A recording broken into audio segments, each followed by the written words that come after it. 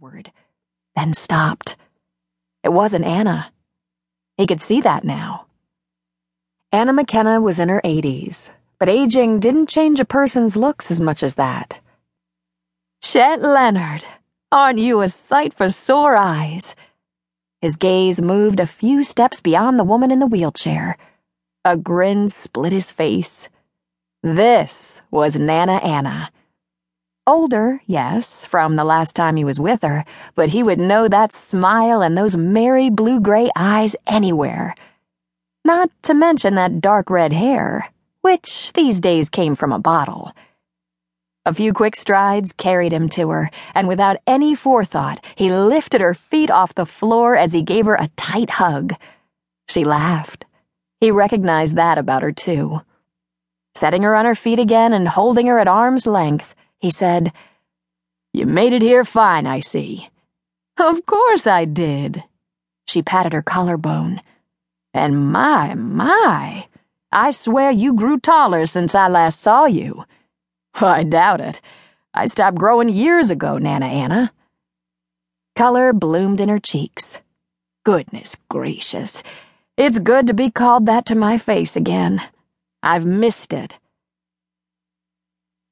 He held out his hand to take her small carry-on. "Let's go down to baggage claim. I assume you've got some bags checked."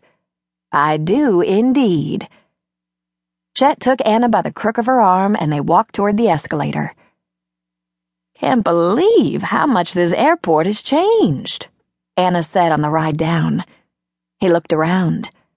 "Yeah, guess it's a lot different from the last time you were here." "I expect more than this airport's different. Time marches on." Chet nodded. They stepped off the escalator in companionable silence and followed other passengers toward the luggage carousels. "Do you want to sit down while we wait?" he asked her. "No, thank you. Been sitting too many hours as it is. Need some movement in my giddy-up." He grinned, remembering Anna as she'd been 30 years ago, before she married Walter Cunningham and moved to Florida.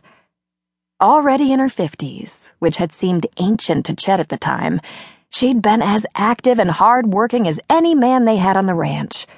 She could ride a horse all day, make a campfire, sleep on the ground, mend fences, and fix a mean breakfast. "Chet?" "Yes?"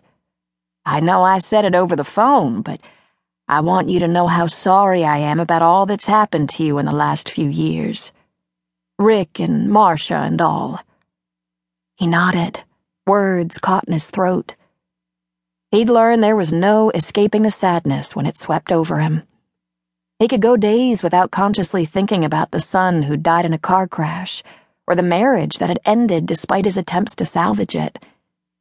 But the memories and the heartache were there all the same, hidden in a deep corner of his heart.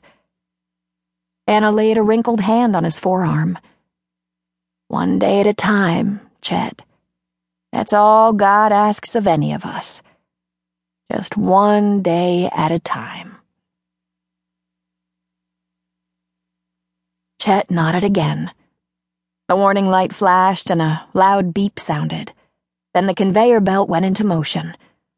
A short while later, bags appeared and plopped onto the oval-shaped carousel.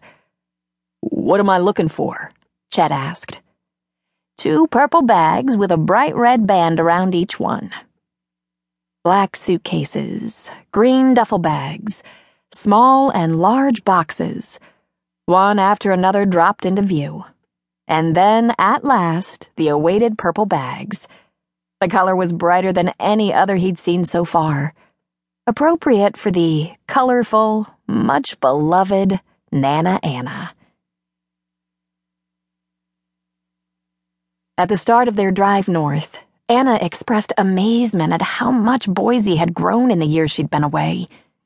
But when they passed through Kings Meadow a little better than an hour later, she smiled and said, "This place hasn't changed all that much, has it?" "You might be surprised. New library, new schools, new houses. We even have a couple of subdivisions. More changes than you'd think." He glanced at his passenger. Anna